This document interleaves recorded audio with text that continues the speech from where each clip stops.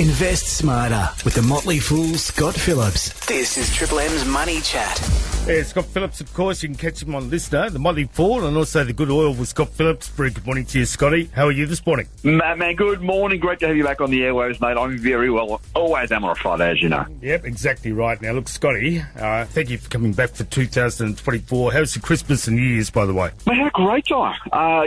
Just took it easy, mate. The market slows down a little bit, which is always nice. Not as much going on. So, got away for a week. Speaking of fishing, as I was earlier, got away for a week by the beach and did a bit of fishing down there. So it was good fun. Yeah, terrific stuff. Now, we've had some mixed news on unemployment. Yeah, I mean, look, the headline was pretty good. 3.9% unemployment, the same as the previous month. So that was all pretty positive. The problem was it kind of disguised the fact we lost about 60-odd thousand jobs. A pretty significant drop in the number of Australians employed. The unemployment rate stayed the same because people stopped looking for work. Not a great sign. Probably no surprise, frankly. The RBA and Treasury have been expecting it to increase over time as the economy continues to cool.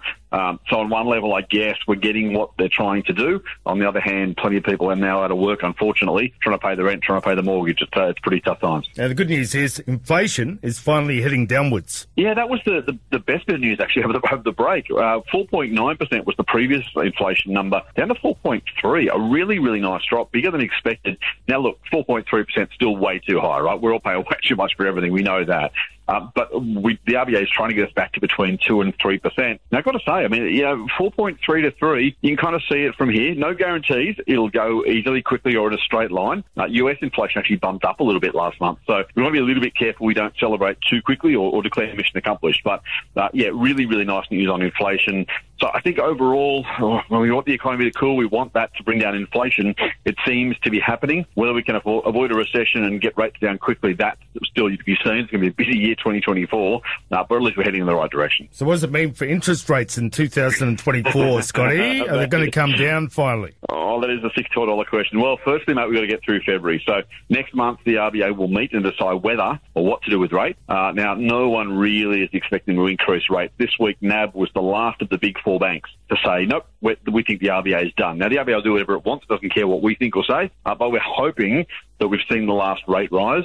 And the Boffins are saying somewhere around September or November is when we think we'll start to see rates fall. It will depend on the data, of course, how quickly inflation comes down, all that kind of stuff. It'll also depend, frankly, on whether the economy gets too weak too quickly. If we lose too many jobs and things start going backwards, the RBA might have to act more quickly. So we've kind of got to be careful what we wish for. If they do it earlier than they expect, it's going to be because things are getting a bit tough. But yes, hopefully by the end of this year, we finish with inflation and interest rates lower than they are right now. Alrighty, fingers crossed, Scotty. Fingers crossed.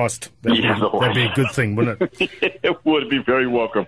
Great to catch up with this, Scotty. As always, mate, thank you so much for the update, and we'll catch up again next week. We were looking forward to it. Thanks, mate.